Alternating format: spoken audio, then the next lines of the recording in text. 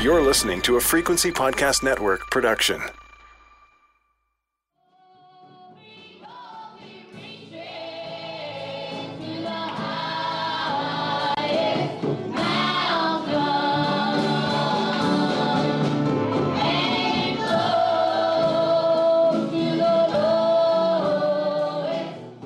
In your style of gospel music that you sing, do you as an adult now, looking back, feel like there was much connection with the Black Southern gospel music? Oh, 100%. Yes. As an adult now, and understanding the history of just country music, roots music, so much of what we believe to be and associate with country music or Southern music, Southern gospel music, all of it. It comes from a melting pot of a lot of different cultures, and quite frankly, owes a lot to the Black community. We had quote unquote soul when we sang. That's what we said.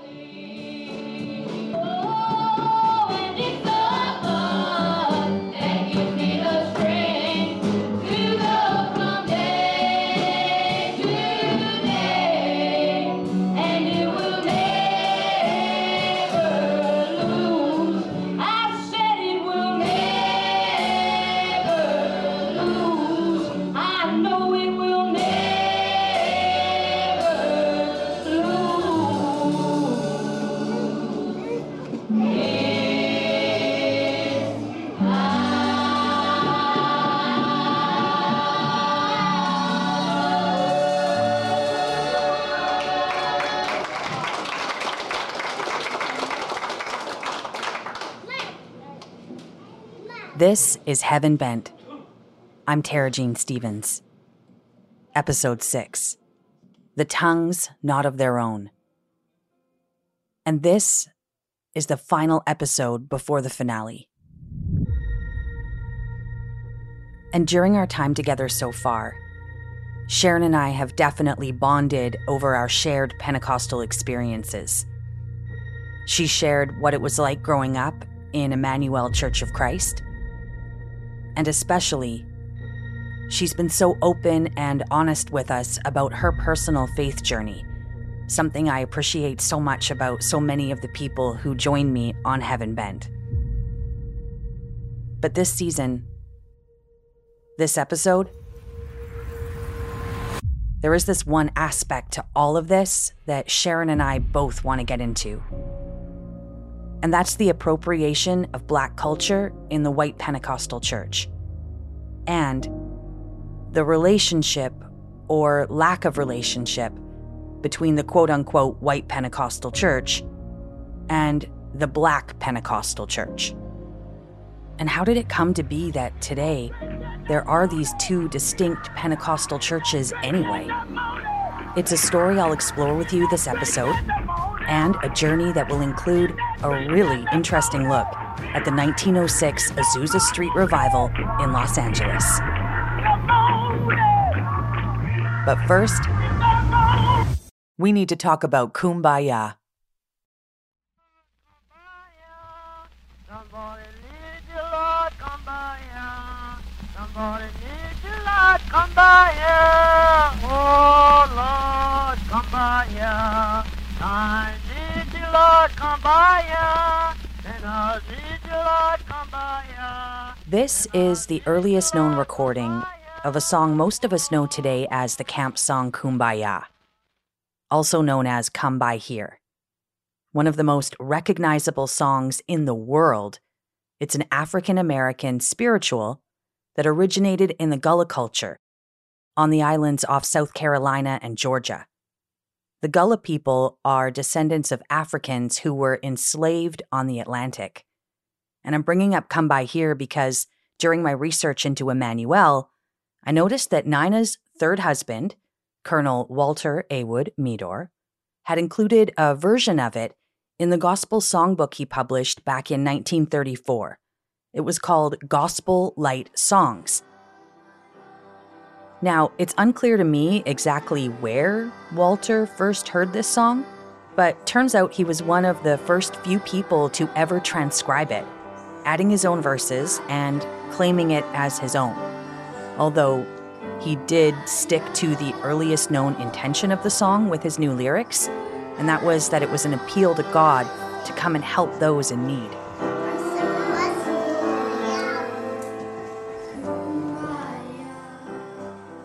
But Walter wasn't the first person to take from Black culture, and he certainly wouldn't be the last. I think the phrase now is cultural appropriation for what the white Pentecostals are obviously guilty of. I mean, personally, I think I see it as a form of blackface too.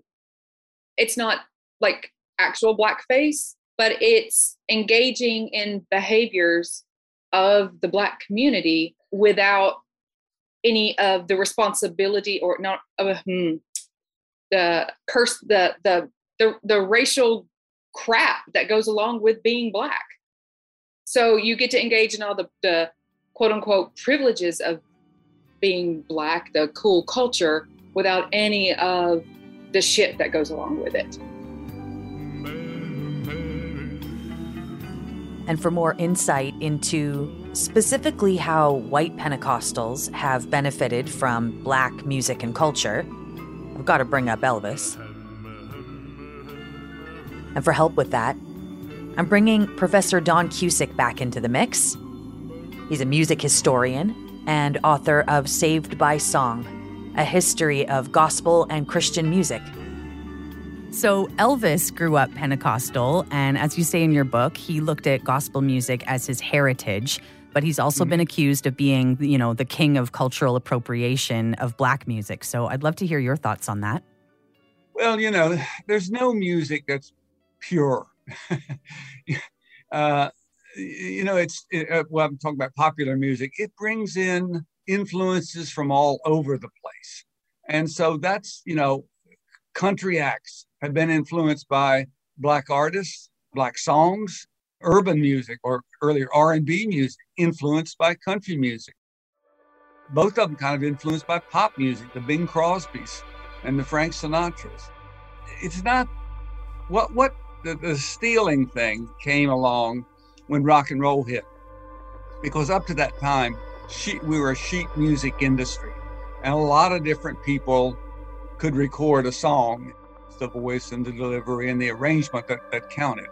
But with rock and roll, the record became the definitive version of a song. So if somebody copied somebody else's record, it was considered stealing. And whether it's Elvis or Colonel Walter A. Wood Meador, white Christians have been enjoying the fruits of Black culture and the African American spiritual experience for a very long time. But this has especially happened within the Pentecostal church, which in the early 1900s, when the Pentecostal movement was still in its very early days, was made up of a very strong contingency of Black members and associates. Powerful leaders, electric preachers and prophets, extremely talented musicians and singers, like the popular Holy Ghost sanctified singers. These were all people who were experimenting with worship music. They were clapping and shouting and screaming.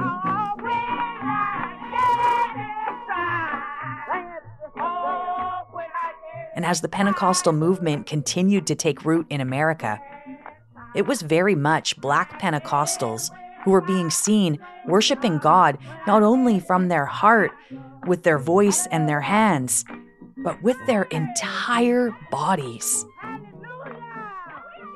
Oh goodness, it's the new kind of behavior in Black gospel meant that they were just much more physical. They moved around, they raised their hands, they clapped, they would be slain in the spirit.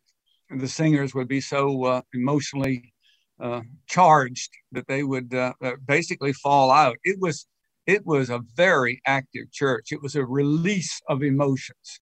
To fall out is another term for when someone in the church is overcome by the Spirit or overcome by the moment. Maybe they fall back in their pew, or, I don't know, maybe an usher catches them on their way down. They did all the things that they couldn't do in that more formal type of music. And the formal kind of music Don's talking about, African spirituals, a genre of Christian music that makes up one of the largest and most significant collections of American folk songs in history. And they're songs that were born out of the transatlantic slave trade, many of them that are familiar to us, like Nobody Knows the Trouble I've Seen, He's Got the Whole World in His Hands, and Swing Low, Sweet Chariot. All songs that were popularized by early African American quartets, like the Fish Jubilee Singers that you're hearing now.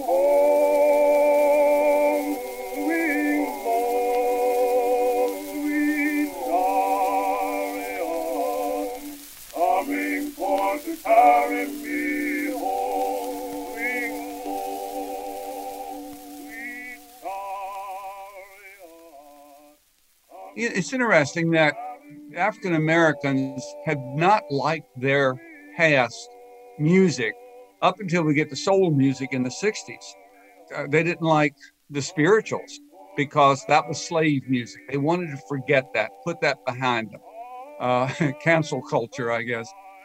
And of course, there's that controversy in the church. You know, it was a group that thought it should be more solid, more straightforward, more classic, really aspiring to the middle class.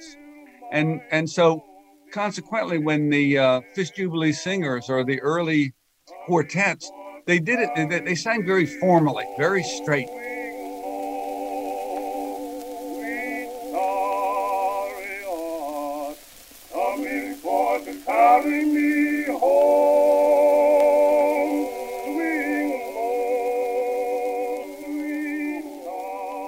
But then, at the same time in American history, here you've got this exploding multiracial Pentecostal movement giving people a church that was emotional.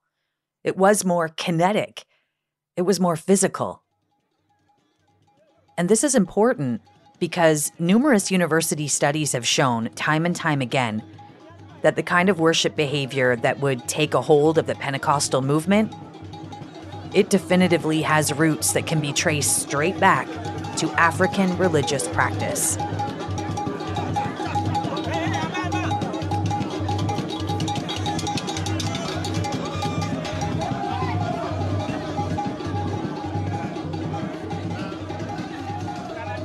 I mean, just observing it, certainly, that, you know, that kind of jumping and that rhythmic jumping and shaking, and then, you know, bending from the waist down, up. I can definitely see similarities in the shouting. That's what we called it. You know, she would start shouting, you know, so in those movements. I can remember too, like being young, like when we were little, knowing how we behaved in church and then watching, you know, like shows on National Geographic or something and thinking, hey, there's this tribe in Africa and they look like they're doing a lot what we're doing, shaking and moaning and trance-like states. And I can actually remember bringing it up with adults in our church who specifically told me that was the devil's work in those tribes, and that it looks a lot like we do because it's the devil trying to deceive us. Oh my gosh.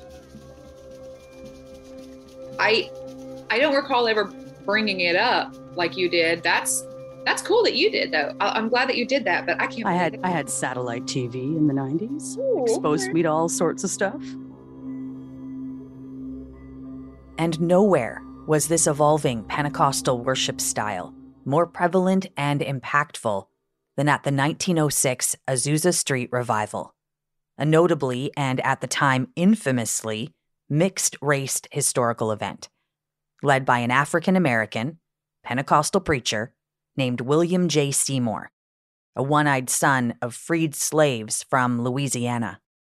Okay, just to be clear, these are not my words. It was a disgraceful intermingling of the races.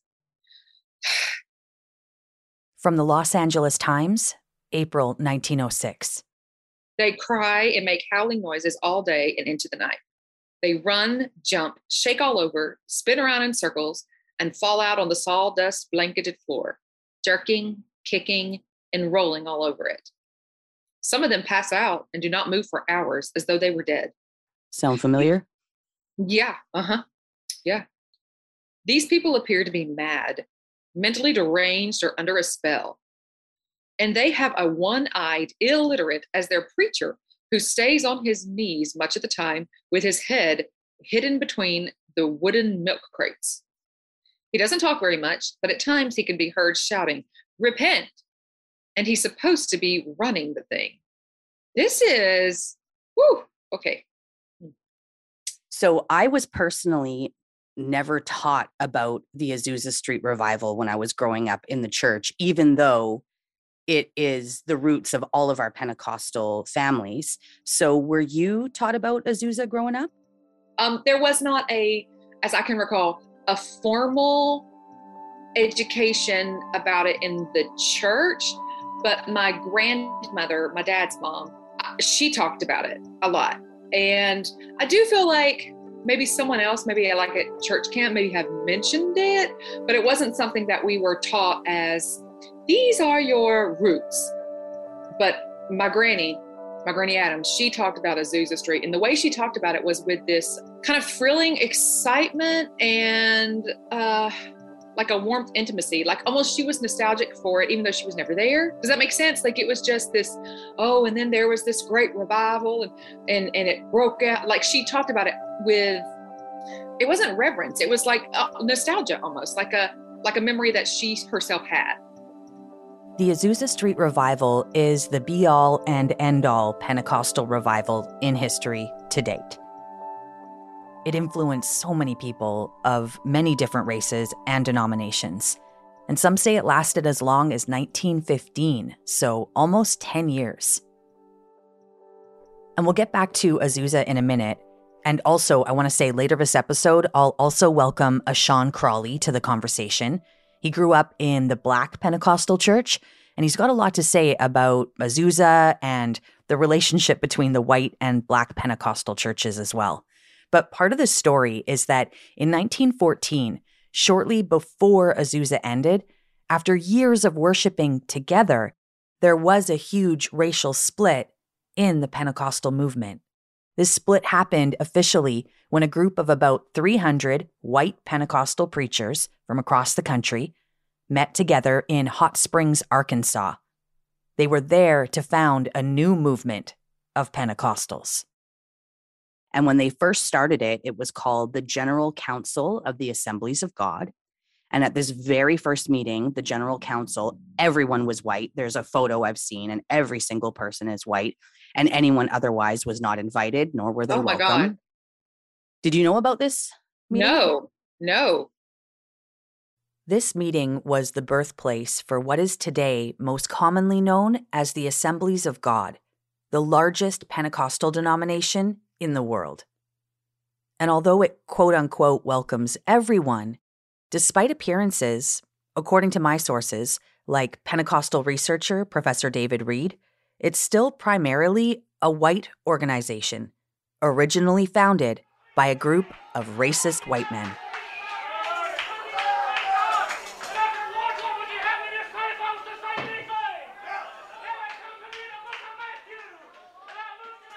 And some of these very same men had even worshipped right alongside Brother Seymour at Azusa. They took the rich and meaningful spiritual practices and music that African Americans had brought to the Pentecostal table, but shunned the people themselves. But when all this went down, starting in 1914, not all white Pentecostals joined forces with this new segregated wing of Pentecostalism. White Oneness Pentecostals, so Nina's predecessors, purposefully continued to worship and minister with Black Oneness Pentecostals until 1924. And then they segregated too. But they tried to come back together in 1931, and they tried again in 1937. But at that point, the Black Oneness Pentecostals were reportedly and obviously so stung and so offended. So growing up, did you worship with people from the Black Pentecostal churches in your area? We did. We worshiped together. Oh, at a Thanksgiving service or, just different times throughout the year. And sometimes special music back and forth.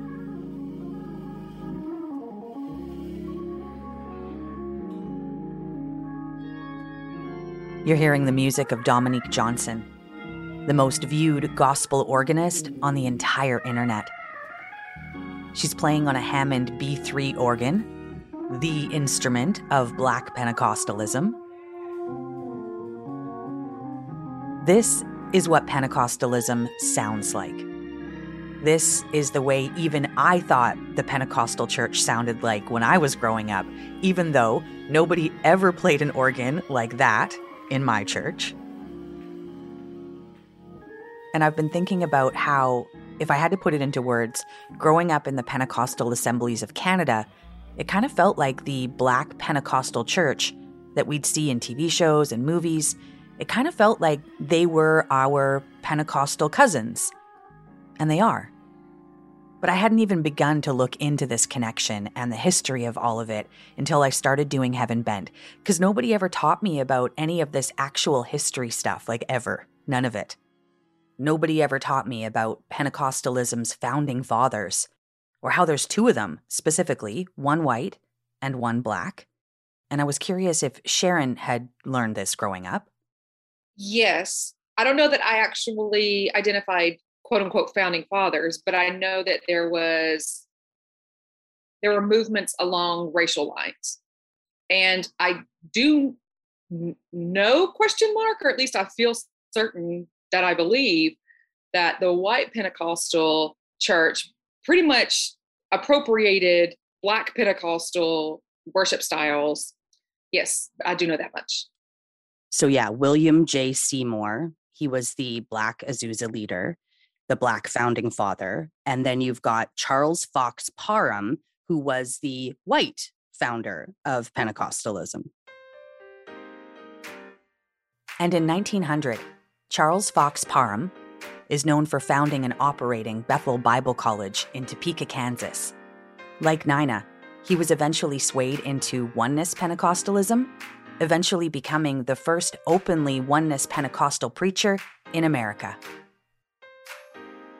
Charles Parham was raised Methodist, but he abandoned that in 1895 when he became a dedicated follower of the growing Pentecostal holiness movement. These guys are the very first Pentecostals, but I see that one of its primary founders was indeed a woman. Every time, right? We don't hear these stories, but Phoebe Palmer was an American evangelist and writer from New York City, and she was huge when it came to spreading their message of Christian perfection throughout America.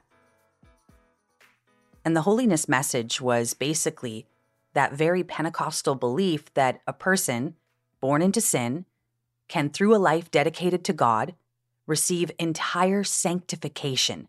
We can become born again.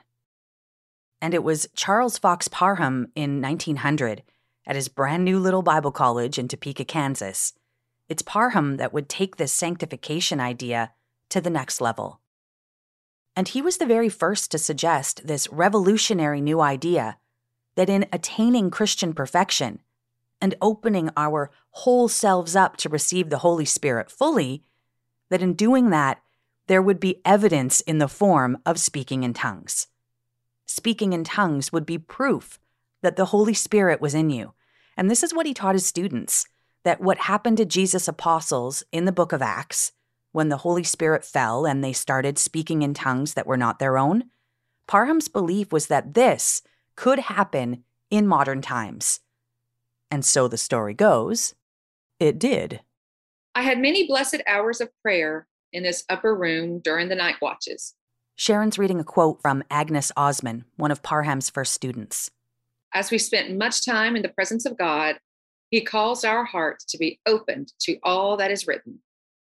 And Parham demanded that his students, Agnes and the others, he demanded that they give up their material possessions, their money, and that they share absolutely everything. So their meals, their chores, all their time. He basically demanded that they give up everything to focus on learning and following his teachings, which quickly turned out to, either be right or extremely persuasive. Because the school opened in October, and by the new year, his student, Agnes Osman, would become the first person that the Pentecostal church would give credit to for speaking in tongues in modern times. It was common for me to pray the verses while praying, and it was as if hands were laid upon my head, that the Holy Spirit fell upon me, and I began to speak in tongues, glorifying God. It was the early morning hours of New Year's Day, 1901.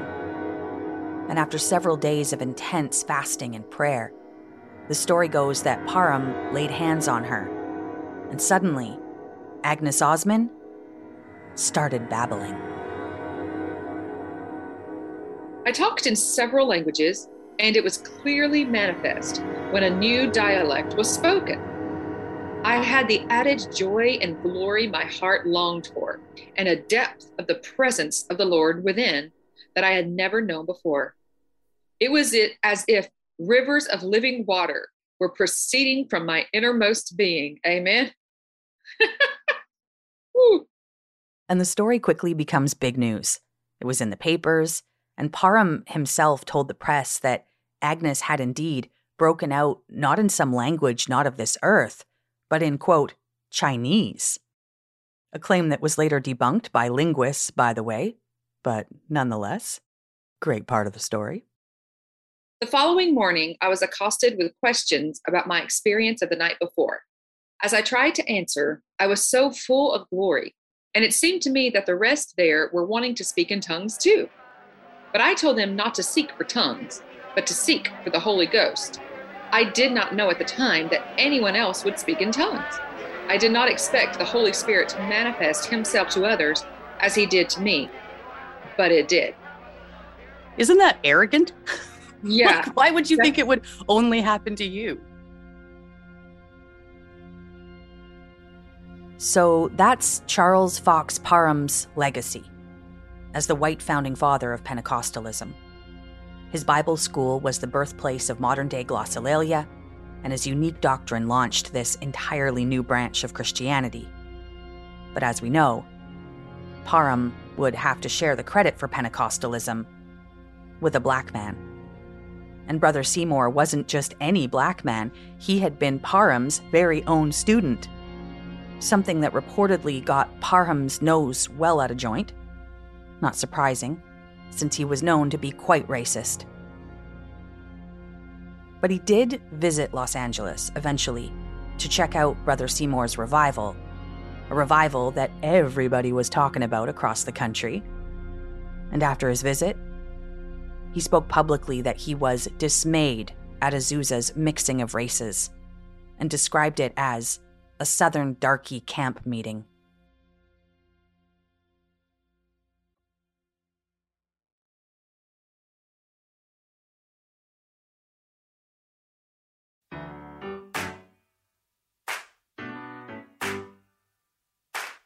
We were in church maybe 3, sometimes 4, sometimes 5 days a week.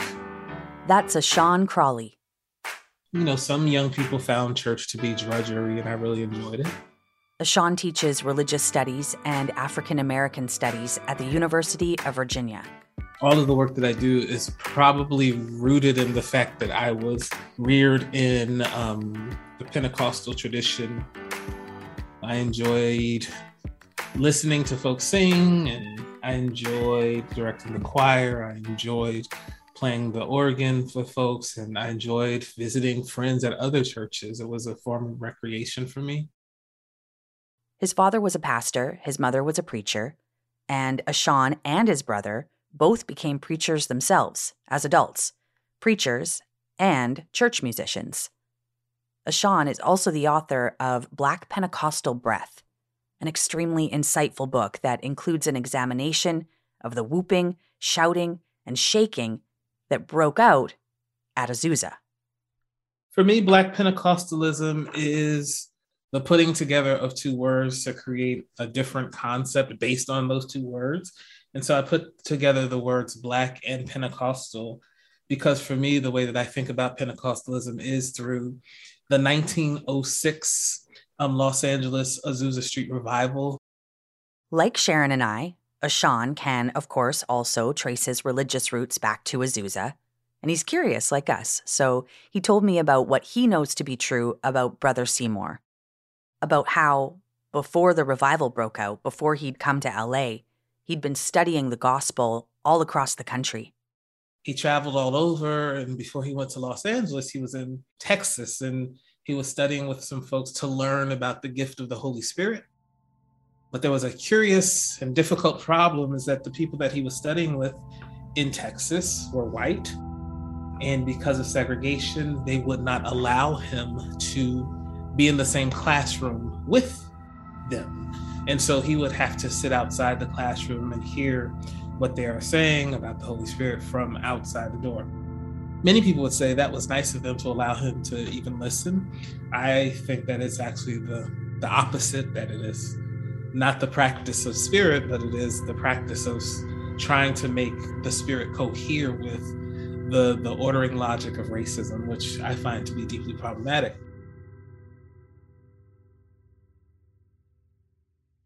In February of 1906, Brother Seymour says God called him to Los Angeles to spread this new word about how speaking in tongues was a sign that someone had received the Holy Ghost in them. And this was an extremely controversial new doctrine that was not being received well. And I don't have any more details in this, but one church in LA even said they had to put padlocks on their doors to keep Brother Seymour out, which really helps paint this picture of an extremely passionate preacher who was absolutely given her when he came to LA. And yet through all this, what's wild to me too is that Brother Seymour hadn't even spoken in tongues yet himself. He was just fiercely believing that this was biblical, and he was able to convince a few others of the same. And within just a few months of arriving in LA, an African-American couple named Richard and Ruth Asbury invited him to start hosting prayer meetings in their home on North Bonnie Bray Street.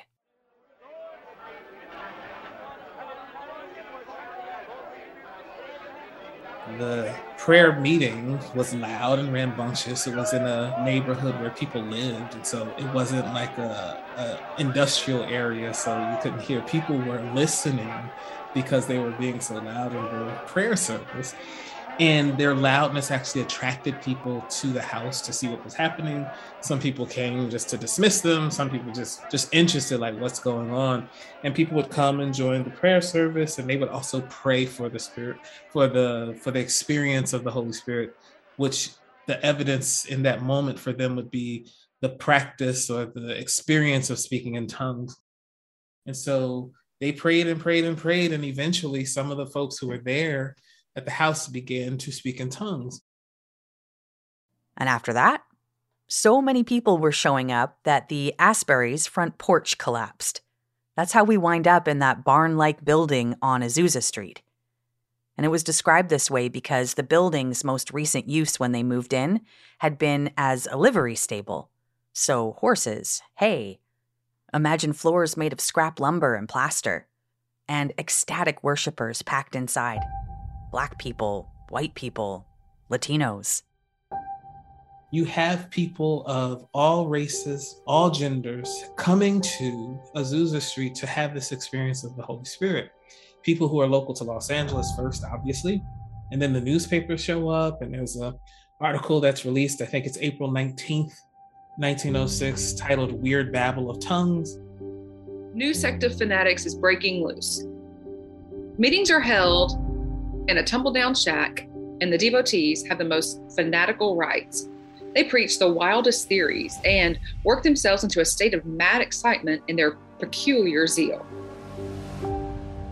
The night is made hideous in the neighborhood by the howlings of the worshipers, who spend hours swaying forth and back in a nerve-wracking attitude of prayer and supplication. It's a fascinating sort of read of what's happening by someone who is outside of it, but recounting with a kind of detail precisely because they don't believe actually what's happening. And so it's like the person who's writing it is actually surprised, and it seems like almost a little bit upset that white women are laying their hands on the heads of Black men to pray with joy and pleasure and with the movement of spirit. So the spiritual practices at Azusa, we've talked about them, the tongues, the tarrying, shouts, and the whooping. You described it in your book as being a disruptive force. What did Azusa disrupt? I think one of the things that Azusa disrupted was the racial logic of who could be in a church service together. Like, and in that 1906 article, Weird Babble of Tongues, the immediate thing that's mentioned is not just the noise, but like the people who are making the noise together. And so it's Jewish people who are making noise with Mexicans, who are making noise with Black Americans, who are making noise with white people. What sense does this make? And so there is literally this interruption to, or this interruptive force against the racial logic, but also the interruptive force to a gendered logic, because you also have women in these spaces who are preaching. And I think that the Pentecostal congregations were some of the earliest to, with kind of intentionality and with a kind of repetition, have women pastor churches and ordain them very, very quickly. And so like it's interrupting various modes of thinking about what it means to be a good, upstanding Christian citizen, because you have folks who are making a lot of noise when at that time, decorum and quiet was probably the best way that you could prove that you could be a good citizen in the United States, as well as a good Christian, was a kind of quiet, contemplative practice. If you gather with others in church, you sing your songs, but you certainly don't clap. And if you clap, you certainly don't clap a lot, and you don't get sweaty. You certainly don't run. You don't speak in tongues. Absolutely not.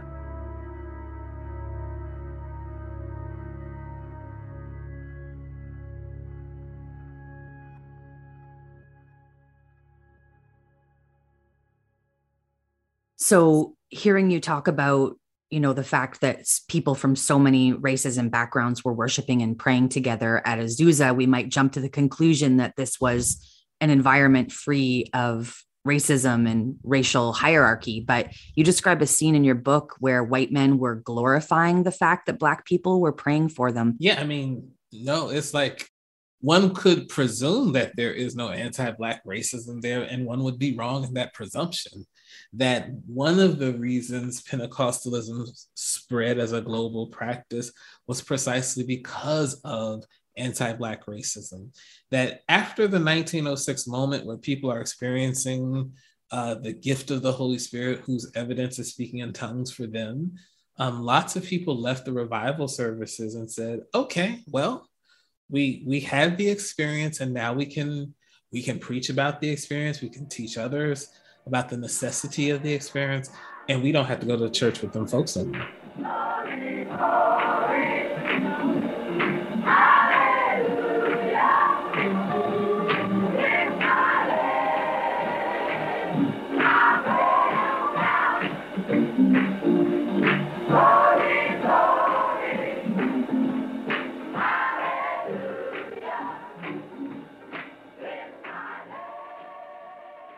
So growing up in the white Pentecostal church in Northern Canada, I always had this sense that we had been greatly influenced by the Black Pentecostal church. And as I've grown older and I've fallen away from the church, it was this nagging feeling that I've had that we somehow, and even back then, even when I was in it, it was this feeling like we had somehow ripped off Black culture. And I really am so curious to see your thoughts on whether my worship practices are a form of appropriation, the shaking and falling and whooping. Yeah, no. And, I'm writing this book now, and one of the concepts I'll be discussing is appropriation, because falling out is... it's not private property. Like literally, it's just like anyone can fall out. And it has become clear to me the more that I paid attention to the things that I was actually trying to write and research and think about, is that what the Assemblies of God emerges precisely because the clergy in the beginning moments of this organization renounced their relationship to Black people. And so, I wouldn't call it appropriation at all. I think that what it is evidence of there having been a relationship. And oh, what a lovely way of putting that. Evidence like of there having been a relationship. Yeah. Oh. But like, it gets complicated because like everybody, you can fall out in the church if you want to. I don't belong to Black people, but I think that Black folks have cultivated that practice. Certainly, it's complicated and it's a mess because it didn't have to be like this. But yeah, here we are. Here we are, sadly.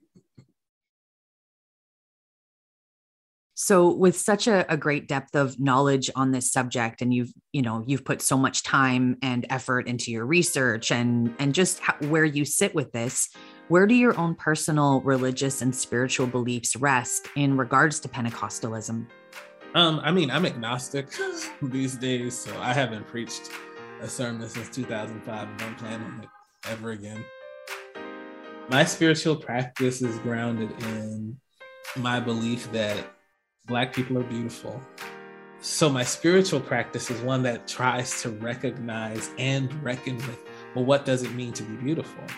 And how does that beauty actually produce impact in the world? And what is that impact seeking to accomplish? And is there a way that it can be resistant to a kind of financialized logic of, capitalism and white supremacy and patriarchy?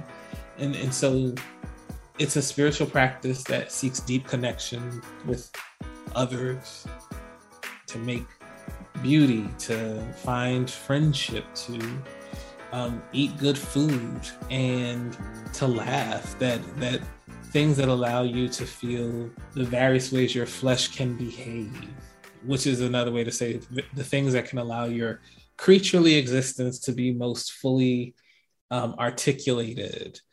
Are things that I think are really, really spiritual. It's really meaningful to me, having come from the Pentecostal church and then made a journey similar to you to being what I would consider agnostic. I'm often, for myself, feeling like I am lacking in spiritual practice because of the damage of the fundamental upbringing, where it was like anything outside of what we believe is of the devil and is dark and is evil and is not good for you. And even though I don't believe anymore, I've really had a lot of trouble shaking that off. Mm-hmm. But hearing you speak about spiritual practice and beliefs there, it made me think that like podcasting is my new spiritual practice. Yeah. It's how I'm connecting with people. It is moving me and making me feel like a fuller human being. And that was something that was really lacking from me, in my late 20s and into my 30s, when I had absolutely nothing but a non-belief anymore. And that's really meaningful to me. So thank you. I'm thankful that it's meaningful. It's taken me a long time to figure out that I think that, the thing that is lacking for, folks who are leftists, we've defected from our spiritual communities when we have experienced care. And the complicated thing for me is I experienced a lot of care in those spaces, like a lot, and a lot of love in those spaces, which makes the homophobia and the various kinds of violence is that much worse. Actually, it wasn't all bad. It was actually a lot that was beautiful about it and still remains beautiful about it. And I think it is right and good to leave, because the harms that we experience in those spaces, it does like the beauty does not make the harms go away. It's two things for me. It's the care. I miss the community of care. Mm-hmm. and I miss the music. I miss singing, and I miss harmonizing, and I miss learning. I don't consider myself a musician, but I do consider myself a singer. And I miss the knowledge sharing. I miss all that so much. And I also feel a lot of concern because I have 2 kids, and I am raising them with absolutely no sense of traditional spirituality. And I'm hoping that my hippy dippy words about there being a great mystery in the world that we don't know the answer to is going to be enough for them. It's I struggle with the idea of, if I do eventually am gifted with the opportunity to rear some children, I would love to take them to a Black Pentecostal church because there's still something about the musical practice there that has not been matched anywhere, ever, still. And I'm not trying to exceptionalize it and say it's the only place where it can emerge. I'm just saying that it certainly happens there. And, you know, it's a struggle for me because I'm like, well, you know, like, would I take them to a church that's really, really homophobic because the music is good? No. But like, I would want to take them to that church, even though it's homophobic, because the music is really good, because music is also evidence of a kind of social practice that could be an antagonism to the homophobia and the sexism and the classism. Like, the goodness of the music actually tells me that we could actually do other things differently as well. And what Ashan has figured out, that I have figured out, that so many of us who have left the church for various reasons know, it can be an extreme struggle to get back that sense of community in your life after you leave. For better and or for worse, it constituted the way that I think about like my place. And to lack that placeness is really to feel afloat. And I feel that many of us experience a kind of floating, a kind of a sadness, precisely because there is no community that has taken the place of that kind of community of regularity. And to not have that is like, oh, I finally figured out that that's one of the things that seems to be missing for a lot of us. It's that kind of place where we just kind of know it's there.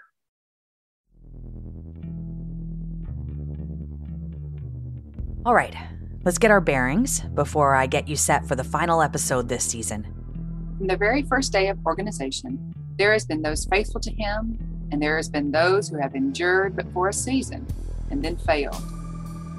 So far, we've definitely got to know Sharon and what it was like for her growing up in the Pentecostal church. And we've helped her know more about Bishop Overseer Nina Mae Pierce and the birth of Emmanuel Church of Christ. Today, there are over 30 congregations with scores of men, women, boys, and girls who have this full blessing, who love God and are carrying the load. And how about those who have carried the load? Those who stuck around even after 1987, when their beloved assembly was forever tainted by a horrific scandal. And the church say, praise the Lord. Praise the Lord. Coming up next, Emmanuel Church of Christ today. You could put this on the record. I feel like Emmanuel is going to dry up and die because they don't know what a strategic plan or succession planning is. The night is worth it all to be with Jesus. Amen. Also, on our final episode together. And I do think that David Terry and the leaders of his small congregation were in religion for the wrong reason. The verdict in the David Terry murder and arson trial. When a minister kills somebody, cuts their head off, and burns the church down, it's big news. Will David Terry avoid the death penalty? And what really happened that summer night back in '87? The minister said he also wrapped Matheny's body in a piece of green indoor-outdoor carpet, which the church used in its manger scenes. Oh my God! The church used it in its manger scenes at Christmas. Hold on a second. I'm still shook. Okay.